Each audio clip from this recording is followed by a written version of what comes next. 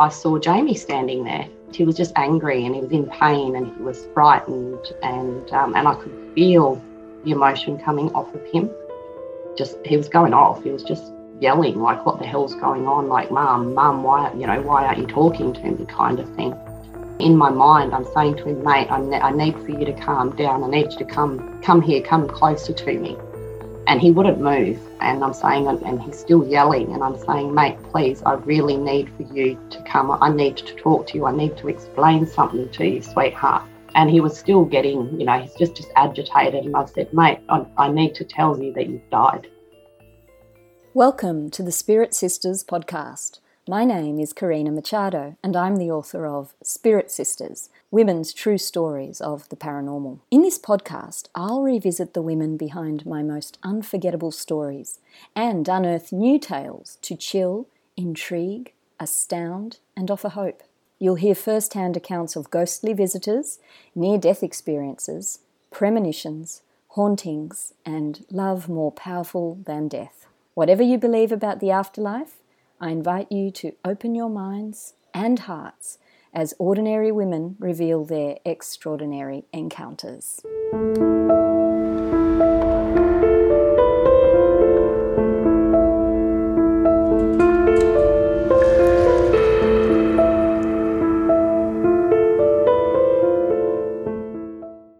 You're listening to Spirit Sisters. I'm your host, Karina Machado. It's wonderful to have your company. Today's episode marks episode 50 of Spirit Sisters, the podcast, and I'm happy to say I have the perfect guest to mark the milestone. Shane Wallace, who lives with her family in Perth, WA, is one of the original voices from Spirit Sisters, the book. On the frigid night of June 1, 2007, beneath a full moon, mother of three Shane's eldest son, Jamie, was tragically killed in a motorbike accident. Jamie was only 16 years old. It's what happened in the hours that followed that makes Shane's story one of the most unforgettable in my whole body of work. Shane's story is heartbreaking, moving and tragic, yet ultimately uplifting, and it's very gratifying for me to know that it's only through interviewing Shane again for this podcast, 12 years after the book was published, that I was able to discover this last piece of her story, the piece about growth, healing, and the altering of ancestral patterns. Shane and I had so much to catch up on that we recorded 2 episodes. I'm honoured to present part 1 today of my reunion with Shane, whose story featured in a chapter in Spirit Sisters I called The Fiercest Loss. I named it that because I was so inspired by my conversations with these courageous mothers who'd all survived the unbearable. And yet, while their pain is fierce, fiercer yet is their enduring love. Hi Shane, welcome to Spirit Sisters. Hi, thanks for having me. Well, you know how excited I am to speak to you. I've been actually wanting to do this since I started this podcast, catch up with you. And I'm not actually sure why it took me so long, Shane, because we've been Facebook friends. It's not like you've been hard for me to get hold of. But I think timing and circumstances plays a big role. That's what I was going to say, divine timing. So I'm really happy to have you here today. And I know the audience is just going to be overjoyed to hear your amazingly moving and profound story. So speaking of your story, Shane, it is one of the most unforgettable in the book, literally. It's one that people remember and comment on. That's something that I've certainly found. I think it would be fitting to start our conversation, which is kind of like our reunion. So lovely. Start it the same way that your story begins in the book. So please tell us about what you experienced that night sitting with your sister on the back veranda of your home. It was 3:00 in the morning. It was a June night in 2007.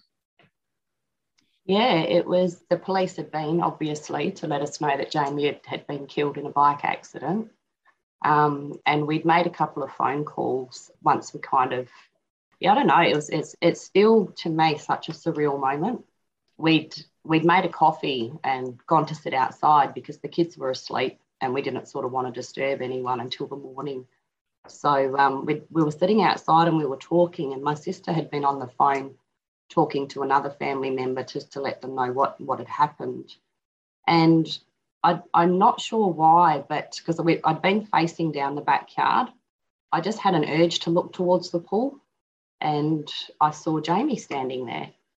And I didn't, it's hard to explain. It's not like he was physically standing there, but he was standing there. And it was almost like my mind had taken over, and I was seeing but not seeing, like the veil had lifted or something. It was really quite strange. And he was in a rage, and he was yelling and screaming at me, and what the hell's going on, Mum, and a few choice other swear words were thrown in there as well. And he was just angry, and he was in pain, and he was frightened, and I could feel the emotion coming off of him. So it was more, I'm not sure if it was I was physically seeing with him with my eyes, or if it was my mind, and I was feeling, because the feelings and the emotion was so overwhelming that was coming from him, that I wasn't sure what to do. And I kept looking to my sister, and she was on the phone, and she was just kind of staring off, towards the backyard. And so I'd look back to Jamie, and he was going off. He was just yelling, like, what the hell's going on? Like, Mum, why aren't you talking to me, kind of thing. And so I'd look from him, and I'd look back at my sister, and I think at some point that's when I realised that he's not aware of what's going on. He's not aware of what's happened. And so I've just sort of, again, in my mind, I'm saying to him, mate, I need for you to calm down. I need you to come here, come closer to me. And he wouldn't move. And I'm saying, and he's still yelling, and I'm saying, mate, please, I really need for you to come. I need to talk to you. I need to explain something to you, sweetheart. And he was still getting, he's just agitated. And I said, mate, I need to tell you that you've died. And he just sort of, it was like I'd slapped him. And he kind of just went quiet, and then he just kind of disappeared. So it was, and I'm looking back at my sister, and my sister's completely oblivious to any of what's going on. It's like it was happening in an alternate space. Yeah, so that's basically what happened. Later on, a friend of mine, he'd actually, when Jamie, because the accident, because it was so sudden and so unexpected, Jamie had been, the only way I can describe it is he'd gone into a place that I call void. And it's a place where quite often people that have passed suddenly or violently, they don't know what's happened. It's like their soul separates from their body, and they're just in this space that they don't understand, that I don't truly understand. I'm aware of its existence, but that's as much as I know. And it wasn't until about 4 days later when a friend of mine rang me and said, hey, because I'd been talking to reached out to some of my spiritual friends and explaining what was going on. And my friend Tanya actually called, and she said, hey, she said, I've actually been sitting with Jamie. She said, I've sat with him for nearly 2 hours. And I finally convinced him to cross over and explained what he was shouting at me, because she said he doesn't want to go. He just wants you. He just wants to be with his mum. And that kind of made it make a bit more sense of what had happened on the early hours of that Saturday morning. She said, yeah, she said he's a stubborn kid. She said it took over 2 hours. But it was a big relief for us, because to see him in such anguish and pain was awful, because I knew that we would have to try and find him some peace. Thank you so much for sharing that. And we're going to obviously build on that story and backtrack and explain to the listeners all of the history that goes with it, as well as not just Jamie's story, but your story of spiritual connection. You've been able to sense the spirit world since you were very tiny, Shane, and we'll talk about that. First things first, at that point that you had seen Jamie so vividly, such a powerful connection there, Shane, how long had it been since the police had informed you that he had actually passed away in the accident?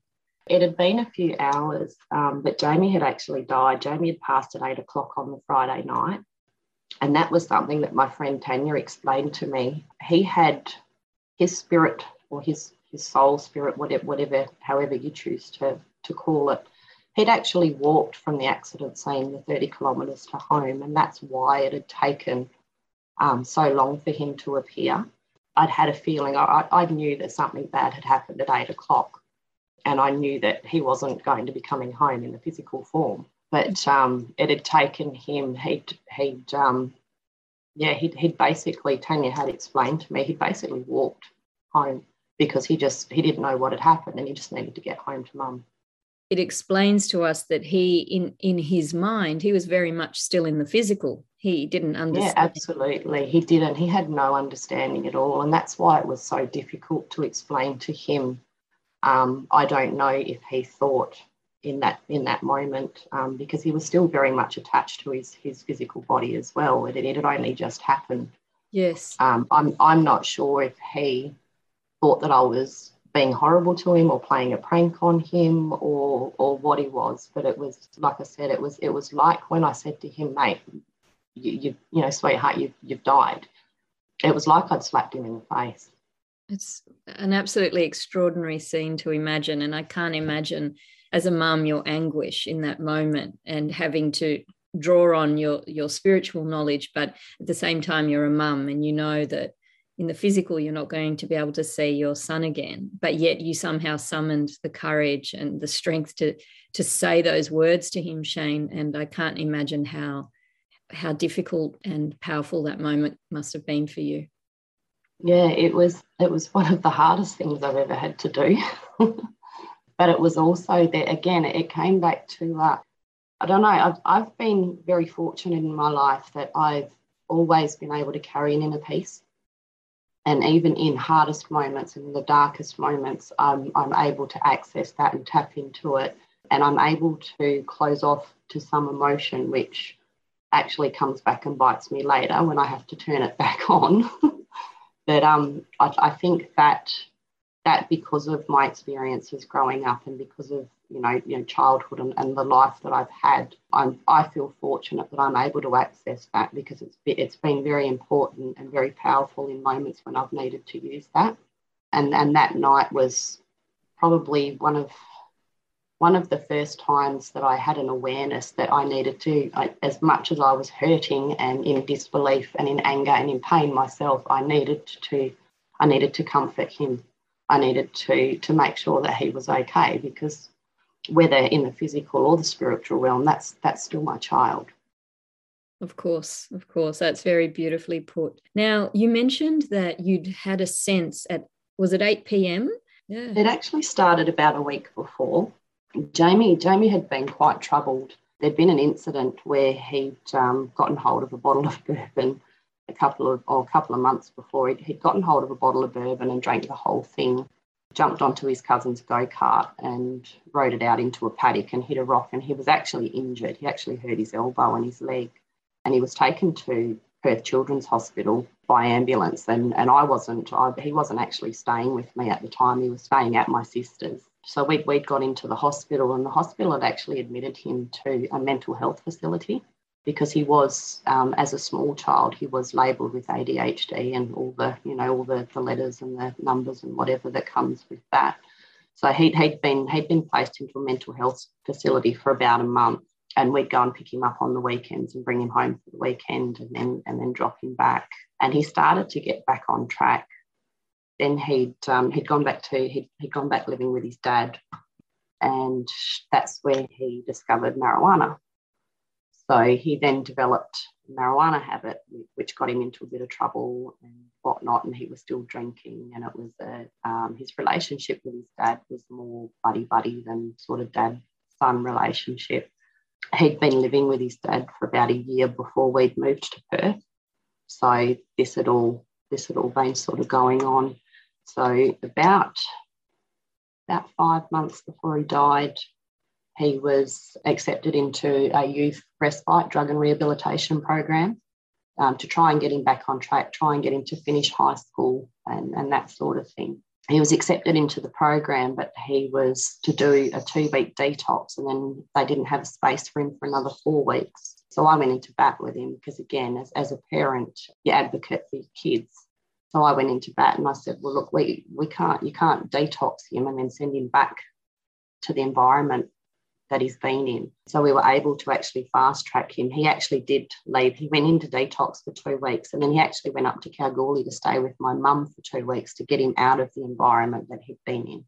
He came back to Perth and went into Eura, and he'd been in Eura for about 4 months, and he was getting ready to graduate. And again, and there was an incident that happened. I'm not 100% certain what happened on that night, but I received a phone call, and it was Jamie, and he said, "I'm not staying here another minute. I can't do it anymore." And I said to him, "Mate, you're a week away from graduating. Like, this is huge. You're achieving your Year 10 certificate." And he was adamant that he wasn't going to stay. And at the time, my car had broken down and my partner was away. And I, as I said, I lived in Chidlow, so I was a good 30, 35 kilometres away from where he was. And I actually said to Jane on this night, I said, "Mate, if you can't stick out the week, I'm not sure what happens at the end of the week. Like, I'm not sure how we're going to be able to support you." And his reaction was, "Well, I'm not staying. I'd rather sleep on the streets than spend another night in this house." And he hung the phone up on me. So I left it for a few minutes.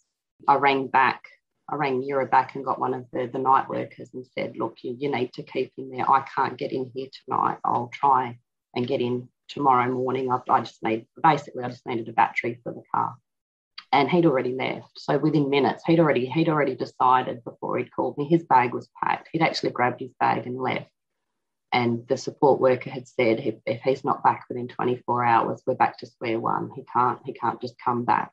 So yeah, that was it. That was the last contact I'd had with Jamie. And for the next 6 days, we basically and it was a funny thing. The night that phone call came, the night that Jamie rang and said, I'm out, I'm not doing this anymore, it was actually the 30th anniversary of the passing of my father. So he actually ran away. He actually left the rehabilitation facility on the 30th anniversary of my dad's death. And we had no contact with him, but I drove. I'd go into Forestfield where he used to frequent. But the funny thing about Jamie, we had a connection where this was a child who I couldn't sneak up on and he couldn't sneak up on me. We just intuitively knew that, like I'd turn around and he'd go, "I still can't get your mum," sort of thing. He would have his little episodes where he'd take off from school. I'd be down in Perth doing some business and be driving home and think, and for whatever reason, cut through Forestfield or cut through, and 9 times out of 10, I'd come across Jamie walking down the road and be like, "Get in the car." So it was really bizarre this week, because it was like he turned his radar off so that I couldn't find him, that I wasn't able to find him. So the feelings of unease and dissonance and panic had actually started that was the 27th of May that he'd left. So we'd drive in, contacted all of his friends. His friends knew of his history and the troubles that he'd been having with his dad. So they all went into protection mode. So some of his friends, because he was 16, so some of his friends had actually seen him and actually knew where he was, but they thought they were protecting him. They weren't aware that he was safe with me, because they didn't know me. I'd been in Perth a year. We hadn't built a relationship with a lot of his friends. It was weird because we'd go looking for him and couldn't find him. My sister Choose would go, because she lived in Forestfield, Wattle Grove area. She'd sort of be like, "I'm keeping an eye out for him on my way to and from work and doing a quick drive around the suburbs and whatnot." But this feeling of unease and by the Friday, it was full on panic. It was like I just had this feeling that something really bad was going to happen. And that came from, I know it's a weird thing to say, but I kind of always knew that Jane wouldn't live past 16. It was just I've got to do everything I can for this child, because he's not going to be an adult. And he'd said that himself at his appointment, at his initial appointment at Eura, when we were booking him into the rehabilitation facility. One of the ladies asked him, "Where do you see yourself in 5 years' time? And his answer was, I don't.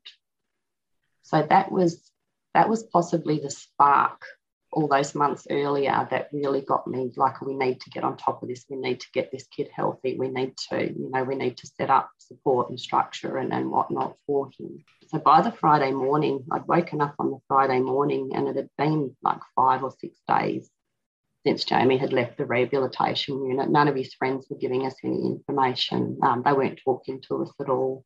We hadn't been able to, randomly happen upon him, which had always happened previously. So Braden had, I'm not sure where Shanae was probably at home. She was only 6 when he died. So Jamie's 2 siblings, Braden, who was, yep. How old was Braden? Braden was 13 and Shanae was 6. So I think Braden was at home with his friend Michael. I think I'd said to him, I need you to keep an eye on Shanae. I'm just going to duck into town. And Brady said, what are you doing? He said, have you heard from Jamie, Mum? And I said, no, I haven't. And I said, it's been too long. I said, I'm actually, I grabbed a photo. It was one of the last photos that we'd had one of those cameras that had just come out, and you could dock them and print the photos. And a couple of nights before, Jamie and Shanae had been on the back veranda, and he was using a straw and placing it under his armpit to teach Shanae how to do armpit baths. So that was the photo that I grabbed. And I've driven to the Mundaring police station, and I've actually listed him as a missing person. That was 11 o'clock on the Friday morning. And again, my panic, I'm trying hard to access this inner peace, but the panic's bubbling under the surface. So I remember walking into the police station presenting calm, but just being an absolute mess on the inside, and sitting down and filing the missing persons report. And the young cadet constable that took the report, she's like, oh, this happens all the time. And, kids, do things, I'm sure he'll be home. And so she's trying to placate me. Beautiful girl. She must have been all of 18 herself. And I've given her the photo, and we've registered the missing person report, and I basically went back home. And it was strange because driving back through Chidlow's, another little community up in the hills, not a huge population, lots of, beautiful trees and land and whatnot. And driving through the town, as I've come past the shop, there was this massive crows just flew out of a tree and flew across the road. And my panic turned to dread at that moment. So I basically just drove home and kept myself busy all day. Shanae and I did some baking. Braden and his friend Michael rode into town. So I sort of said, if you want to have a sleepover, because I was trying to remain calm and do everything I could to not unsettle the kids. Jeff, I'm not sure where Jeff was. He was actually home. It was one of the few times that he was actually home for the weekend. My partner, Jeff, yeah. So I'm guessing he was probably up at the shed or doing, he likes his shed very much. So, yeah, just got home and just got busy. At the time, I actually had like a new age retail type shop where I did a lot of markets and things like that. We sold crystals and oils, and I used to make a lot of handmade key rings and things. So for the rest of that day, I basically just, in between baking with Shanae and looking out for the kids and tending to their needs, I basically sat at my desk and I just made jewellery. I made key rings, I made jewellery, I blended up some essential oils, and I just kept myself busy. So, yeah, we got to, I think it was about 7:30, and the dread was still there. It was coming and going in waves. Shanae had said that she wasn't feeling well, so she'd gone off to bed, whatever Braden was doing, probably watching television or whatever. Shanae went off to bed, so Jeff said, I'll go and hop into bed with Shanae and make sure that she's okay, sort of just keep an eye on her. So I was sitting at my desk, and I remember looking out the window, and it was a really cold night, 1st of June 2007, and it was cold and it was raining and there was a full moon. And I kept glancing up from what I was doing, and I was looking at the full moon and thinking to myself, I wonder where Jamie is. Is he inside? Is he warm? Is he okay? And just looking at the moon and kind of hoping in a way that he was looking at the moon and thinking of coming home.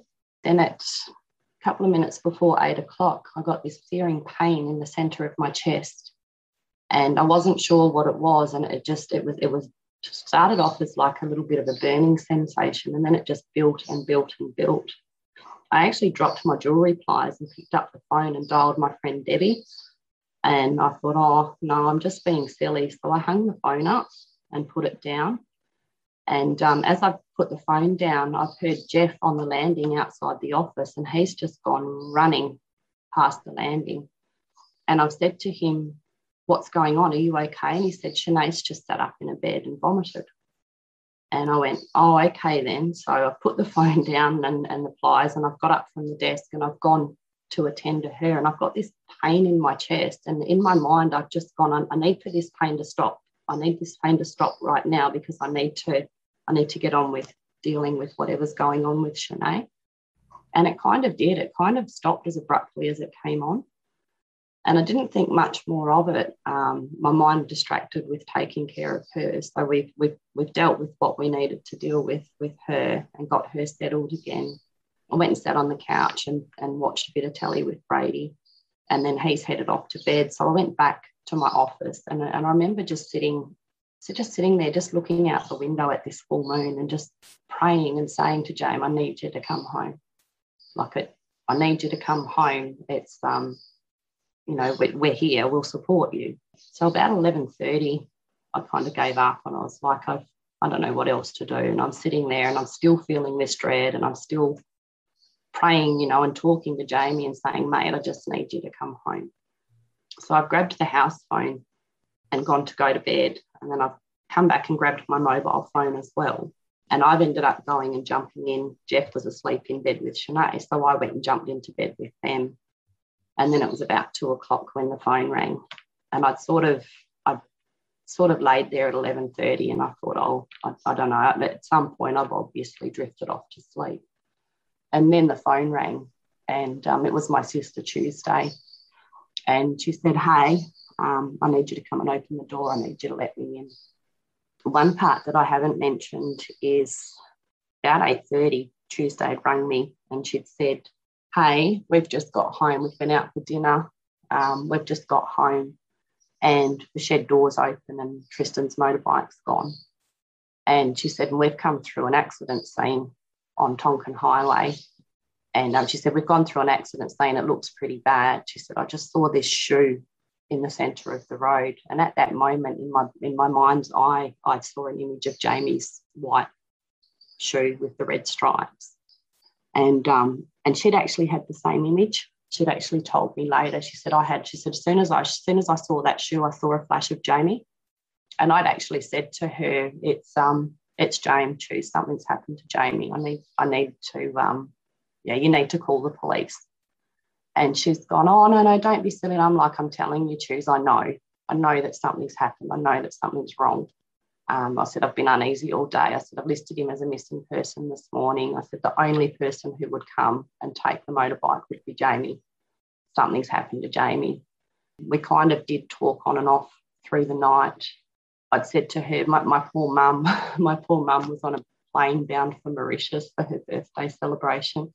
She was on a plane. We weren't able to get her off the plane because at that point Jamie hadn't been formally identified. So we had to let her continue on. We had to recall her like 24 hours later in Mauritius and say, hey, we actually need you to come home. This is what's happened.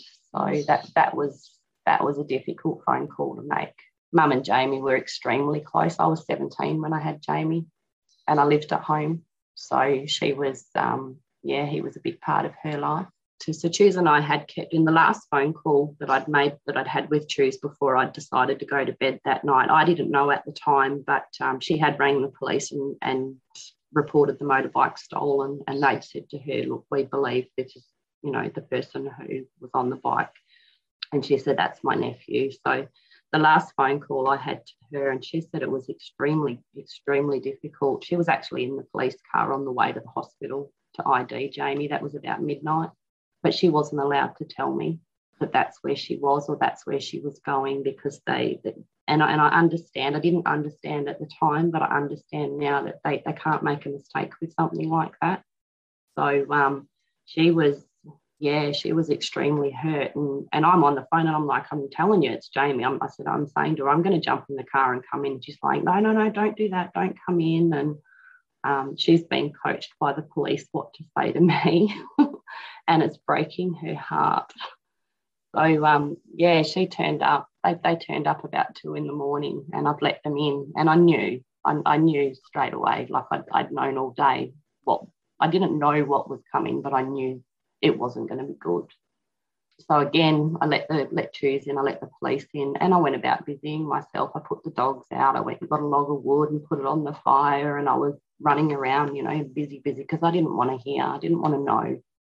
And Constable Anthea, beautiful, beautiful human being, she actually came and grabbed me by the shoulders and made me sit at the kitchen table. And she said, "Sweetheart, we've got something to tell you." And I'm like, I'm just going, don't say it. Don't say it. Don't tell me. I don't want to know. Don't tell me. I don't want to know. And she said, "Your son, Jamie, has been killed in a bike accident at 8 o'clock this evening," which is the time that Shanae was vomiting and I was having chest pain. And and I remember looking at her and just saying to her, and looking at my sister and saying, I told you it was Jamie. I knew what had happened. And the young police officer with Anthea, she's kind of freaked out at this point, and she's gone to Anthea, "How does she know?" And Anthea's gone, "Sweetheart, mums just know." So that was around 2. So it was probably around 3:30 when we were sitting on the back veranda. We'd made a couple of phone calls that we thought were most important, and then we figured we'd let everyone else sleep the rest of the night before we hit them with what we were about to tell them. So we were outside having probably my 5th cup of coffee in an hour when Jamie appeared. Did you tell Tuesday, your sister, that you'd seen him? Once it had all sort of finished, and my brain's trying to process the incomprehensible. And she was talking to someone on the phone at the time that this was all happening. And once she'd put the phone down, I grabbed her hand and I'm like, "Did you see him?" And she's like, "What?" And I said, "Jamie, did you see him? He was here." And she just said, "No, I didn't, sweetheart, but I believe you." Because Choose and I are the closest. We're the youngest siblings. There's 7 years age gap between us, but I've always told her of my experiences and things that happened. She knew as a child how terrified I was of the dark, and how I used to go and climb into bed with her till I was about 13, because I couldn't stay in my own bedroom because I had no control over who would come and visit in the night, and it terrified me. My goodness, Shane. Well, we will get into that and talk more about what you were seeing as a very small child, which laid the foundation for this astonishing encounter with your beautiful son that night. But before we get into more of that, I'd like you to tell us a little bit about Jamie and what he's like. James is a beautiful boy. He was troubled. I was a young mum. I have a lot of nieces and nephews. I've been an aunt since I was about 4 years old, but nothing prepared me for the whirlwind that would be Jamie. Jamie was really smart, just happy, vivacious, always into mischief, loved practical joke, loved to pull a prank, happy, always there, even in his own hurt and in his own sadness. Jamie was the kid that always tried to make other people feel happy and always tried to soothe them. He was highly empathic, which I think is part of his own pain. I watched similar with Shanae. Shanae suffered for years with anxiety, and I watched Jamie do it as well. And I truly believe that the anxiety that those two children carried wasn't their own. They'd draw it from other people in an attempt to lessen their pain, if that makes sense. And Jamie was so good at that. Even in his biggest hurt, he'd be the clown. He'd fiercely loyal person. He could mess with you, but God help anyone else that messed with you, kind of thing. Absolutely adored his younger brother and his younger sister. Him and Shanae were actually very, very close. Brady looked up to him and admired him, and Jamie would protect them to the ends of the earth. That was just the kind of kid he was. People would hurt him, and he'd always find a way to forgive them. He was quite an amazing young man.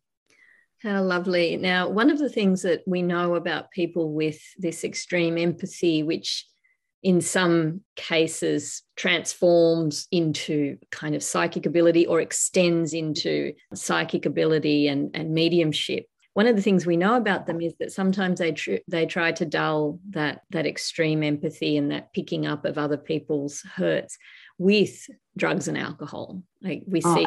Absolutely. Yeah.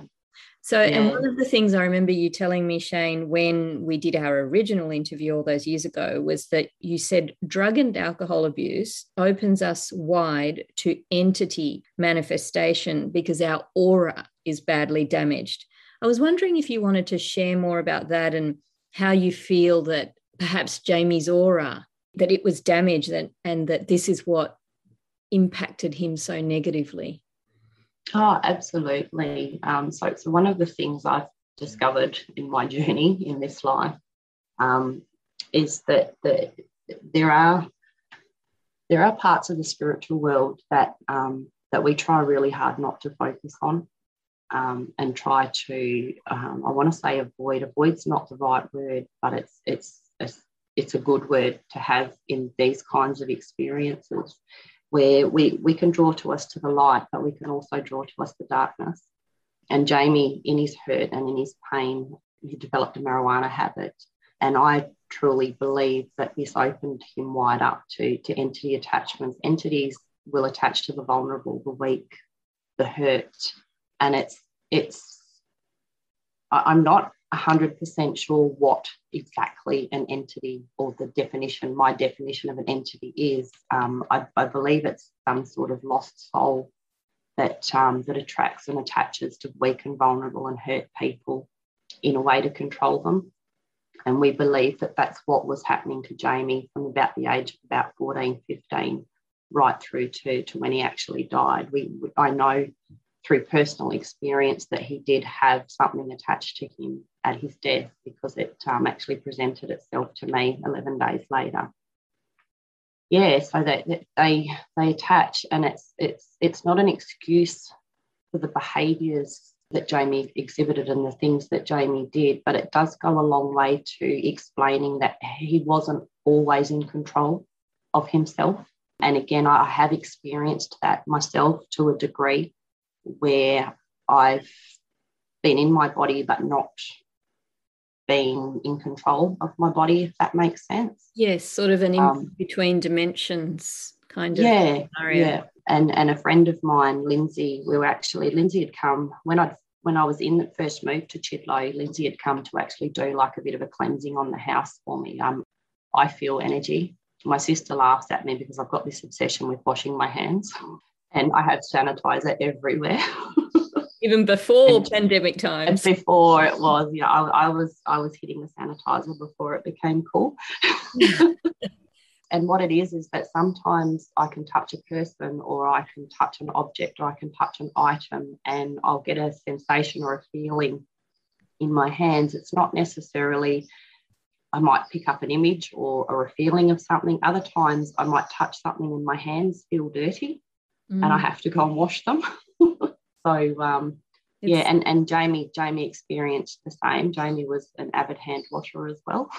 He would say to me, we'd go to the supermarket, or we'd be in the car, and sometimes it'd just all be too much. And he'd say, oh, it's just the noise in my head, Mum. It's just like a roar. It's just like this rumble. I can't make out what it is, but it's just this rumble. And I think for him, the like smoking weed and drinking was a way for him to dull that, to actually block it out and numb it. But at the same time, it made him so vulnerable that it allowed for something else to come in and actually start driving his bus.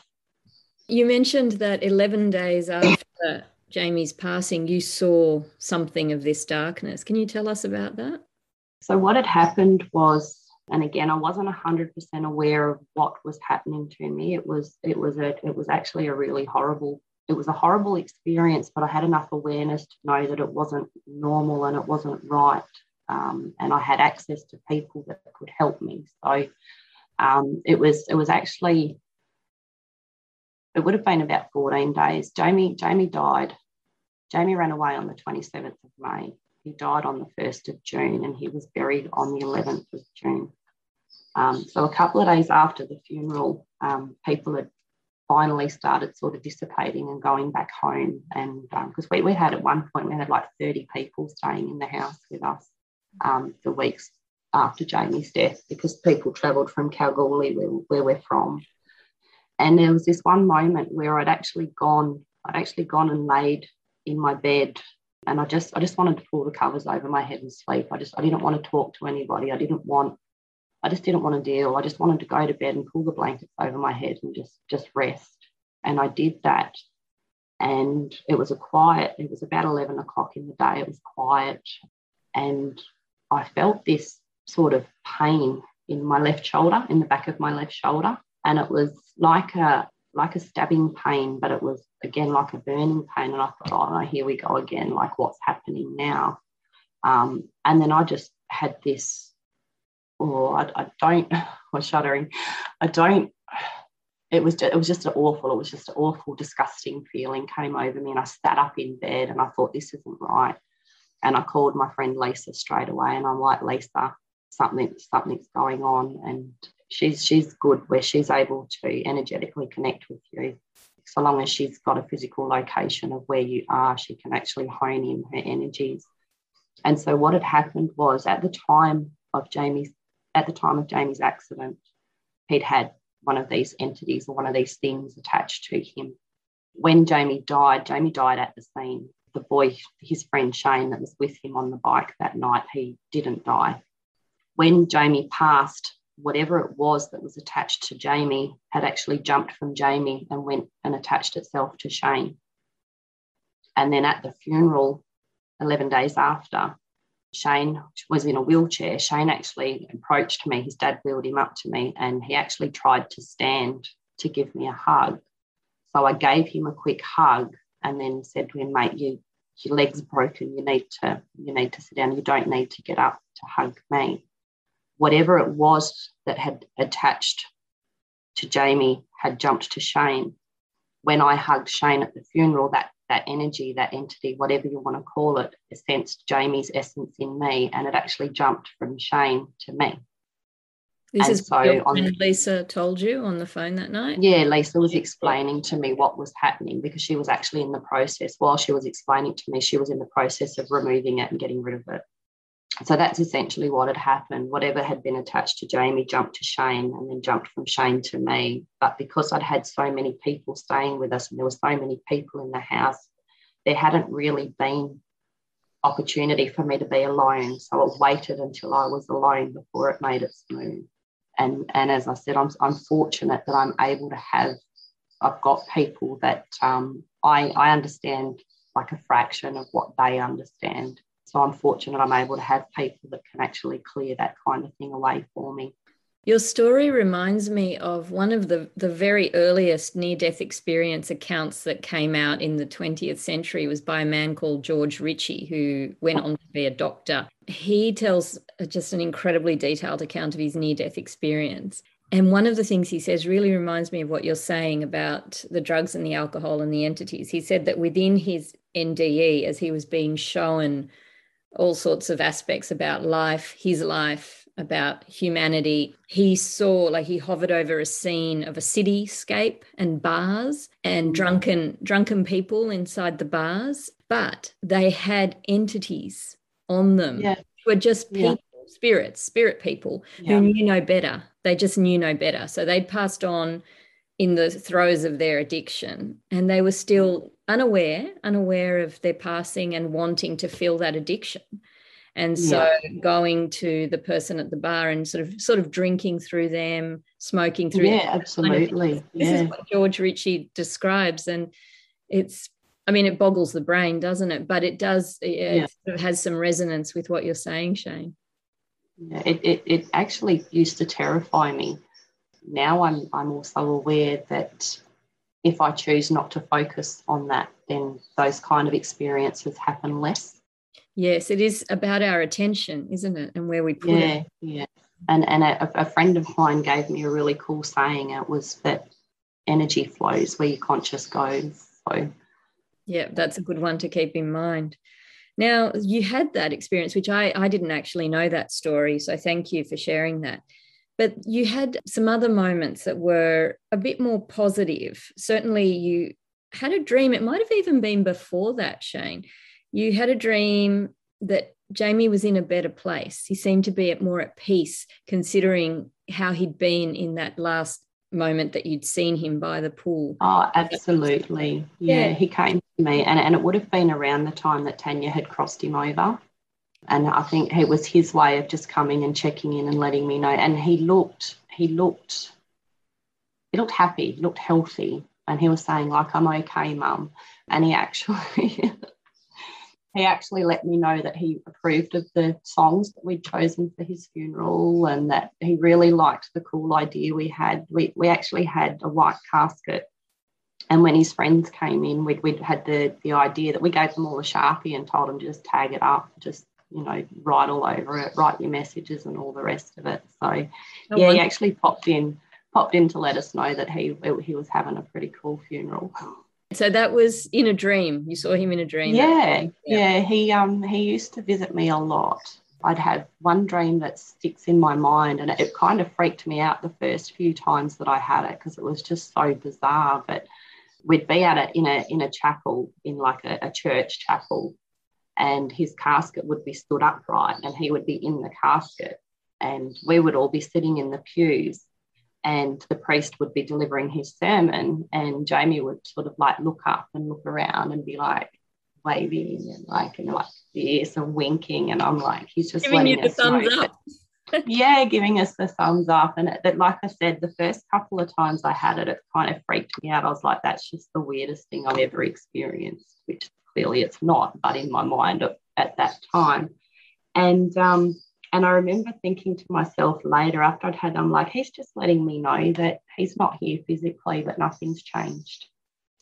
So around that time that Jamie passed away, Shane, you and your whole family had been experiencing a really rough trot. So he was the fourth loved one in a year that your family lost. Is that right? We'd lost a few people. I'd lost a close friend from school that had drowned in an accident in Esperance at the beach. And we'd lost a couple of family members, older family members from the East Coast. The most significant thing around Jamie's death, I think, is the dates.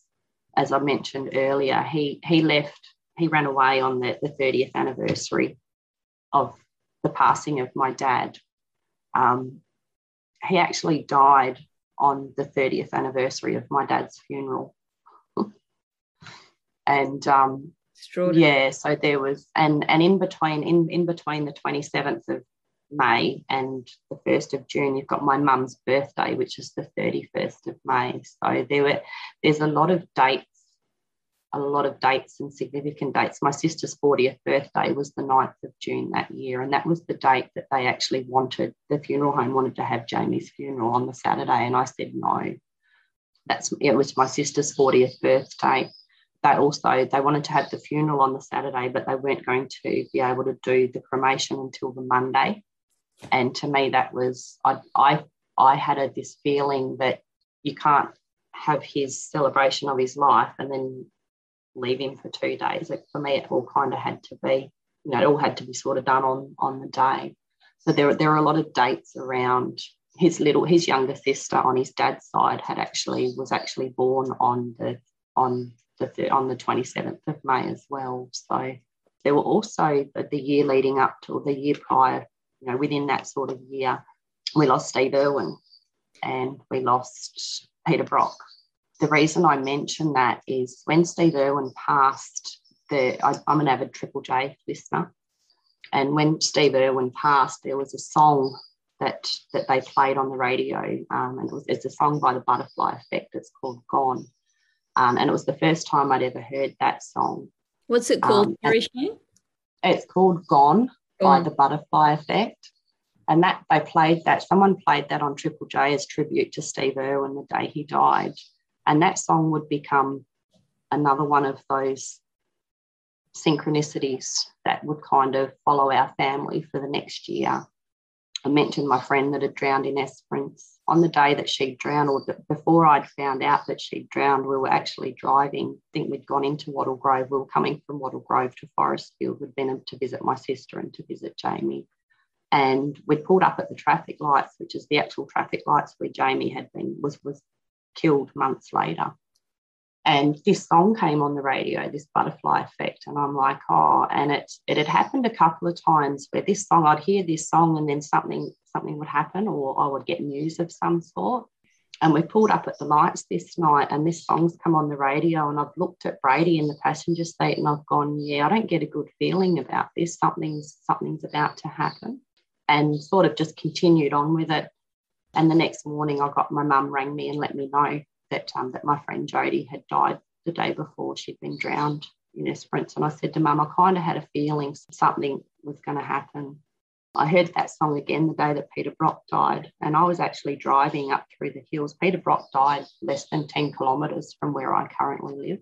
And I remember seeing the helicopters and all the rest of it, and then and this song's come on the radio and going like, yeah, something bad's just gone down. And it was Targa Rally, so I'm driving through the roadblocks because they block off the hills and all the rest of it. But yeah, for kind of like the whole year, and it was a popular song. It was a new song. It was popular, so it was on the radio a lot, but it wasn't one that I heard a lot. I just had developed this sense that when I'd hear that song, that song was playing the day that Jane died, when I was driving home from the Mundaring police station when I saw the crows. So we actually played that song as the opening song at Jamie's funeral. And the only time I hear it now is if it comes up in my Spotify list. It's not a song that I hear, very regularly. And the charge is gone. I don't get the charge from that song anymore. So that was kind of another one of those, I don't know if it was a tell or a sign or something someone telling me to be aware. My best friend Daff had died a couple of months before Jamie, and I'd hear that song when I'd think of Daff. So I don't know if it was Daff's way of telling me that something was going to happen. The last time Jamie was home, the week before he ran away, my friend Lisa and Lindsay had been up and they were doing some Reiki sessions on us, and doing a Reiki session on Jamie, and then did a Reiki session on me. And I had another experience, and this is the week before he ran away, so 2 weeks before he died, where Daff kind of tried to attach, and she'd passed, and she'd been passed for a few months. And that kind of gutted Jamie, because Daff was one of the few people in the community that actually gave Jamie a chance, knowing his history. So she owned a second-hand shop, and she used to employ him to clean up around the front and tidy the garden beds and move furniture and stuff. So him and Daff had developed quite a close relationship. And my first year in Chidlow, she was pretty much the only person I knew. I used to go and I'd drop the kids to school and have coffee with her at the shop every day, and then go home and do whatever I needed to do. So while I'm having this Reiki session, I've said to Lindsay, was doing my Reiki session, and I've said to her, hey, I don't know what's going on, but I've got this pain in my shoulder, and it feels it feels like Daphne. And she's like, yeah, I don't know what she's doing, but she's being really naughty. And I think that Daff was trying to tell me that she knew something was going to happen. Mm. She was trying to warn me from the other side. That's fascinating. And I remember too that one of the things you said to me when we did the original interview, and you were telling me about all of these tragedies that had come before Jamie, you said, a lot of experiences I've had in my life growing up have all led me to prepare for Jamie's passing. And I thought that's fascinating. And I wonder if we can talk about that. And we will come back to Jamie, because he's continued to appear to you in ways that let you know that he's continuing to evolve and grow in the spirit world, which is just wonderful. And I'd love to hear about that. But for the moment, I'd like to shift gears and just talk about you, what you'd been experiencing all your life that had prepared you for this moment in retrospect. So my earliest memory was being in Alice Springs. I was actually born in Katoomba in New South Wales. And when we were 2, my dad's half-sister and her husband were running the Pines Motel in Alice Springs. And Dad was a musician, so Dad was an entertainer, and Mum was like a hotel cook. So his sister had rang and said, hey, and Dad was troubled. Dad had alcohol problems and stuff like that. So his sister had rang and said, hey, we've taken over management of this hotel, of this motel. We get all the opal miners from Coober Pedy and whatnot. They all come in and stay. We get the mains roads workers. We need someone behind the bar. We need someone in the kitchen. So Mum and Dad packed us 5 kids up when I was 2, and we moved to Alice Springs, which is back then was pretty interesting. There was nothing there really. The GAN used to come in once a fortnight and drop off supplies, and that was pretty much it. And we had a dog named Ferdinand that was my dad's dog, and I was 2, so Ferdinand was 4. He was 2 years older than me. And he was kind of my best friend. And I used to go and play and hang out with Ferdinand all the time. And it was around Dad passed. We'd been in Alice Springs nearly a year when Dad passed. Dad was in an accident where he was burned, and he passed. And it was around that time that I developed my imaginary friend named Sarah. There was a little blonde girl, and she would have been about 5 or 6, I suppose, and I was 3. And so I used to play with Ferdinand, and I used to play with Sarah all the time. And then we left. My mum met my stepfather, Jim, when I was 4, and we moved. We actually left Alice Springs and we moved across he invited our family to come and live with him in Kalgoorlie, which is how we ended up in Kalgoorlie. And Mum and Jim married a couple of days before my 5th birthday. So, but all throughout my childhood, I had this friend, Sarah. And we lived with my dad. I call him my dad, Jim, because he was my dad for 40 years. We lived with Jim for about 5 years, and then Mum and he separated. I was kind of okay because it didn't matter what happened or what, I always had Sarah. Sarah was my confidant. Sarah was my best friend. Sarah looked out for me. Sarah actually protected me. She was everything. The only problem with Sarah is that no one else could see her. No one else could hear her. And to you, did she look just like a physical little girl sitting there playing? Yeah, my earliest memories of Sarah is of a little blonde-haired girl that she wore like a nice sunny flowery dress, summer cottony dress, which I thought was a bit weird in winter. Yeah, so she looked after me. Sarah looked after me a lot. Once Mum and Jim had separated and we bought the house in Boulder out in King Street, that's my earliest memory of being in King Street. So I was 10 by then. I remember Sarah. I remember, not so much I remember, but I've had stories told to me of where I was when I was a little girl. I'd be sitting in the lounge room, seemingly distracted, playing with a doll or doing something. And Jim would say, he'd walk in and the TV would be on, and he'd say, I wonder who's winning the golf. And I'd say, oh, it's the guy in the white pants with the blue stripe or whatever. And he'd be like, oh, whatever, you're a little kid sitting, you're not even watching the television. And then it'd be on the news that night that, they'd say this is the winner of the golf, and it'd be the man wearing the white pants with the blue stripe. Or he'd ask, where was something, car keys and things like that. And I'd say, oh, yeah, they're in there. I saw them, they're in the laundry. And Mum would be like, you haven't been out the back door all day. And I'm like, yeah, but they're in the laundry. So stories like that I would be told that I had an ability to find things or knew where things were that had been misplaced. And then it became that I was probably the one who was doing it. And I'd say, no, it wasn't me, it was Sarah. So that became the big joke in the house, was that if anything was misplaced or moved or if I did something naughty, then I'd blame it on Sarah. And as an adult, I'm kind of starting to understand that 9 times out of 10, it probably was Sarah. I just got the blame for it because Sarah wasn't real.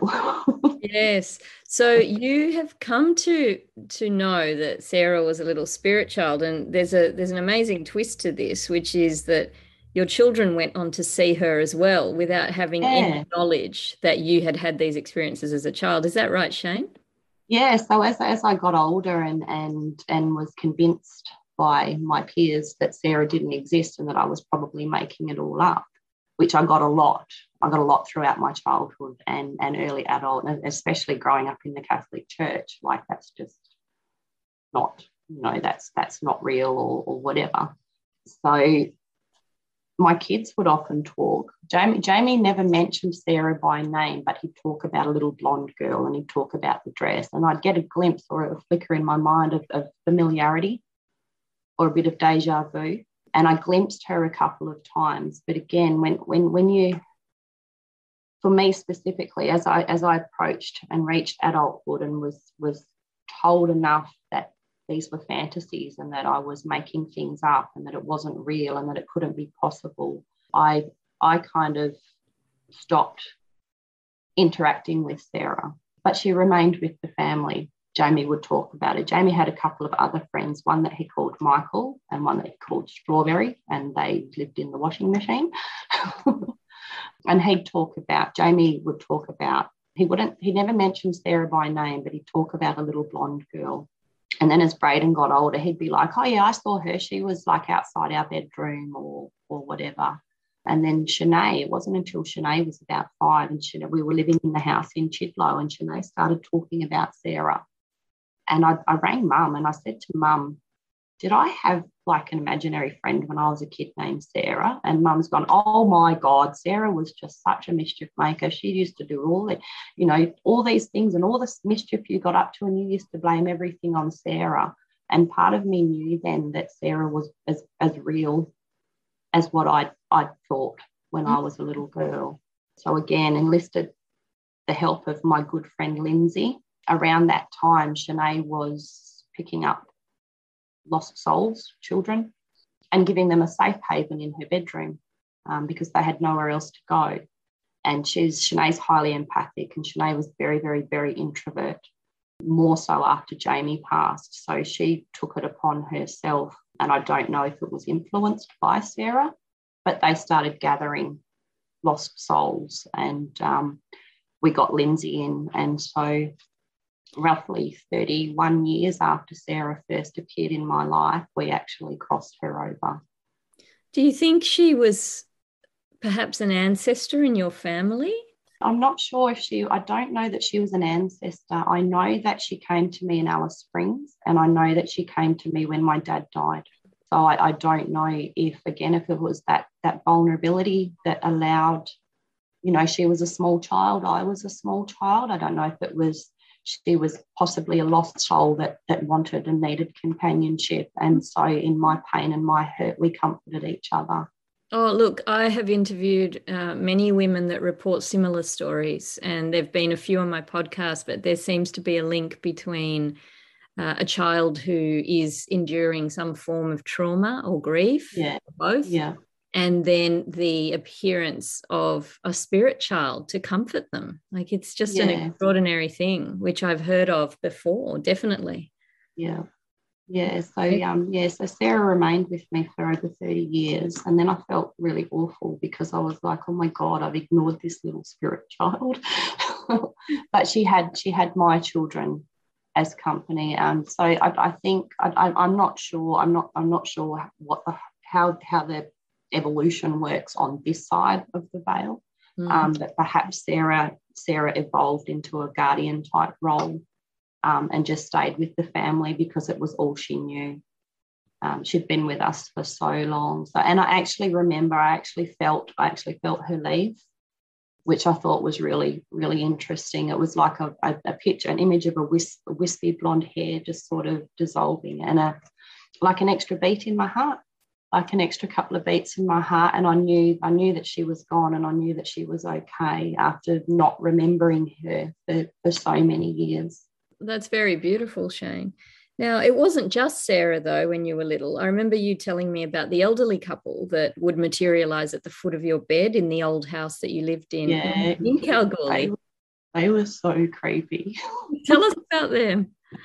I remember, so that would have been after Mum and Jim separated. That was in the house in King Street, and Mum's still living in that house, actually, and that house is 90 years old now. And I remember just waking up one night because I don't know, just just woke up and there's this old people standing at the end of my bed. And I knew it wasn't my grandparents because my grandparents were still alive and on the other side of the country. But there was an old lady and she was in like a, I want to say Sunday best. So she was in like a long tweed type skirt and jacket and, you know, blouse and grey curly hair, and a man, he's in not a suit, but like a pants and jacket, and they're just sort of standing at the end of my bed. And as like a 9-10-year-old child, that was horrifying for me because I wasn't sure if I was dreaming, or as an adult in hindsight, they actually didn't mean me any harm. I think they were just there because they could sense that I could see. They would appear and they'd literally just stand at the end of my bed. They never spoke. They never made any gestures or moved towards me. They would just stand at the corner of the end of my bed and sort of stare at me. It was freaky, which is what led to me running and sleeping in my sister's room all the time. So they would come frequently? Yeah, they'd come like at least once a week, once a fortnight. I'd hear other things. I'd hear like a baby crying at the back door. And I'd walk creep through the house, or I'd go and get my sister and drag her through the house and be like, there's a baby outside the door. And she'd be like, don't be stupid, it's just cats. And it's like, no. And she wouldn't hear it, but I would hear it. And between our bedrooms, at the side of the house, outside the house, between mine and her bedrooms was a fence and a gate.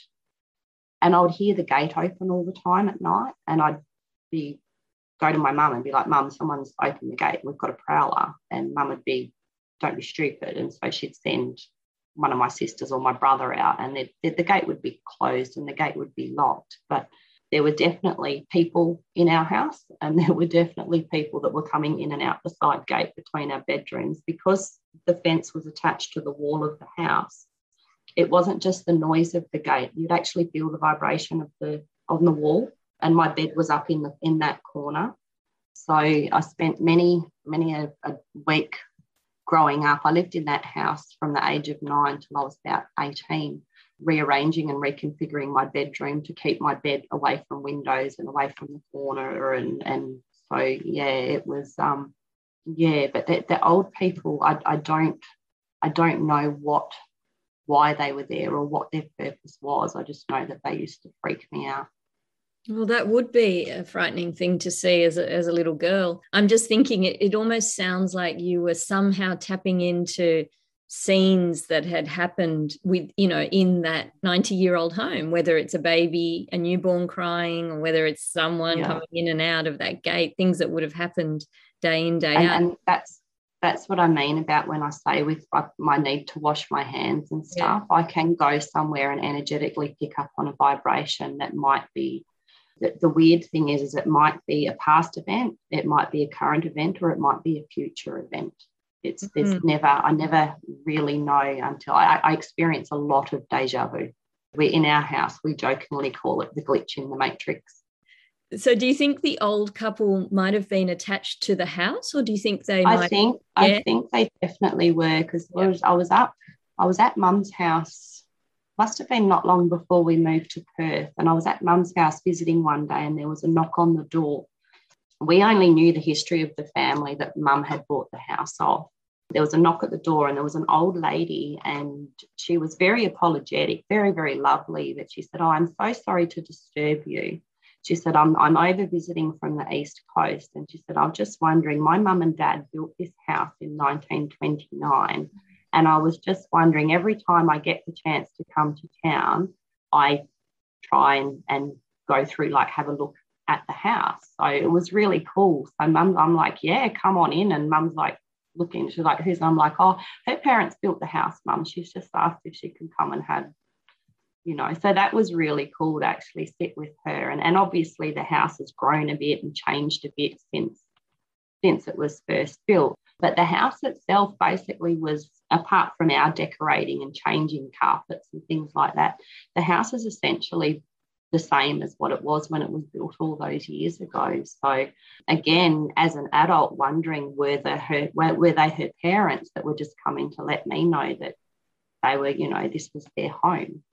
Did you tell that lady about them, that you saw them? I didn't. No, I didn't, because it's again that's my upbringing and my experiences.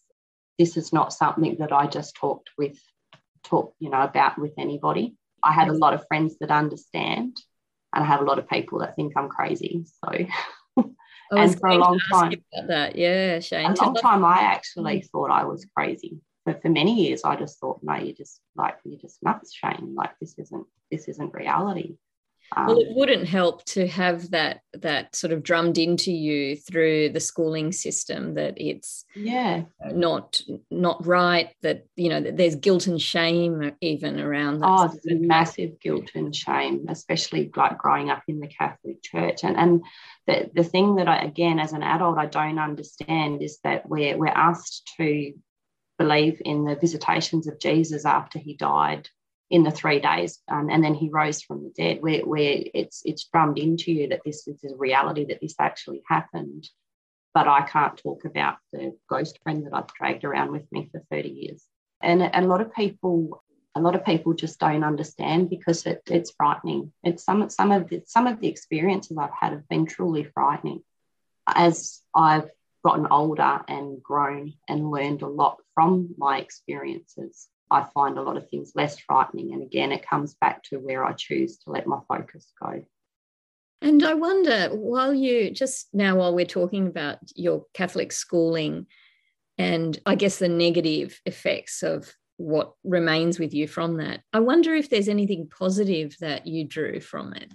Oh, absolutely. Absolutely. It instilled in me a sense of faith that there is something out there, that there is something bigger than us, and that I am a part of it, and I can choose how I am a part of that. So it wasn't all. I think it was the guilt and the shame and stuff like that were things that I've dealt with over the years. But overall, my experience at Catholic school helped me to have that faith, and helped me to have that hope, and helped me to understand that there is definitely much bigger out there than just us.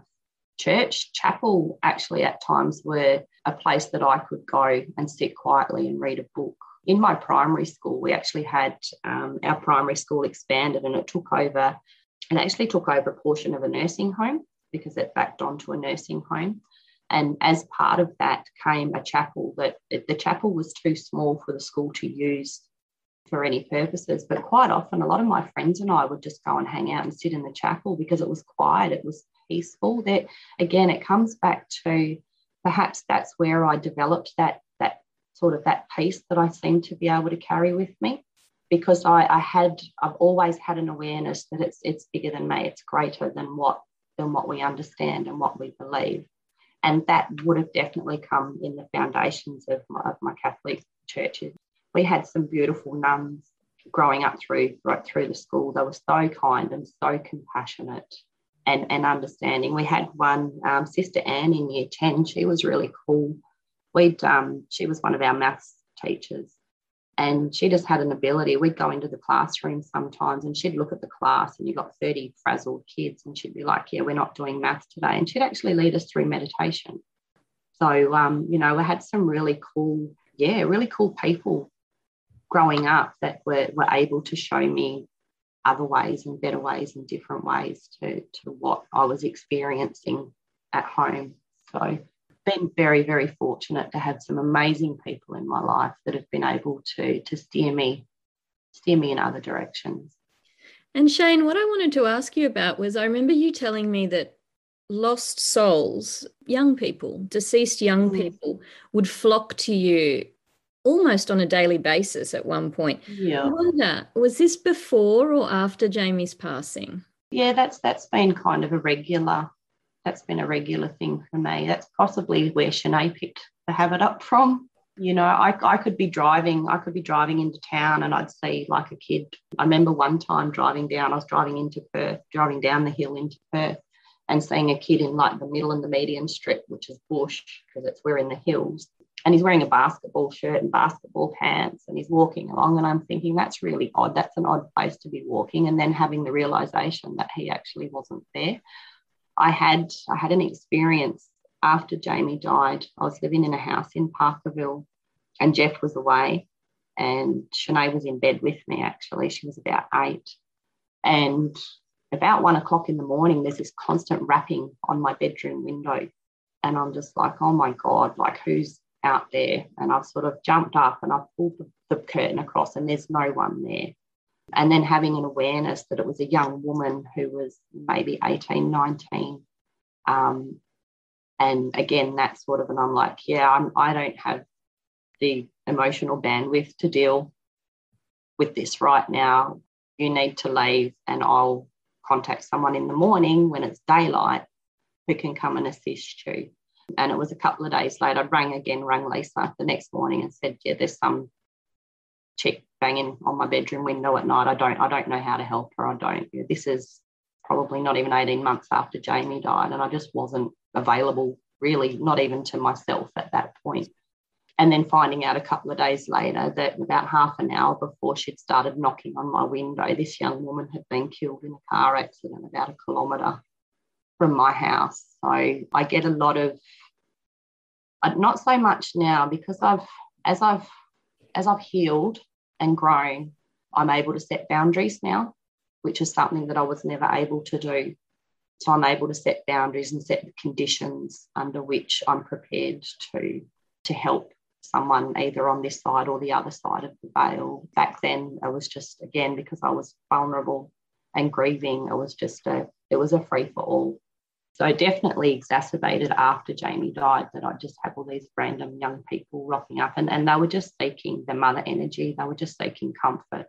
Or again, I think it's the awareness that I might not be able to help them directly, but I had access to people that would be able to help them. And part of that was in my grief and in my hurt, I must have been sending out some sort of signal. So Shane, it certainly appears that Shanae has inherited your gift, and we've got all of that to talk about, as well as everything else that's happened with Jamie visiting you since his passing and everything that you've learnt since that awful night. So what I'm thinking is that we'll come back and record part 2 next week. How does that sound? Yeah, sounds good. All right. Well, thank you so much for coming on Spirit Sisters today, and we're going to pick up where we left off next week. But thank you so much, Shane. What a delight to speak to one of the original voices from Spirit Sisters. Thanks for having me. Thank you. See you next week. Thank you for listening to Spirit Sisters, the podcast, based on my best-selling book of the same name. I really hope you enjoyed this episode and will join me again next time for another intriguing conversation exploring mysteries and marvels. In the meantime, please subscribe so that you won't miss an episode. I also welcome your feedback, so please message me through my website, carinamachado.com, or find me on Facebook at Carina Machado Author. Perhaps you have your own encounter to share. If so, I'd love to hear it. After all, there's nothing more powerful than a story.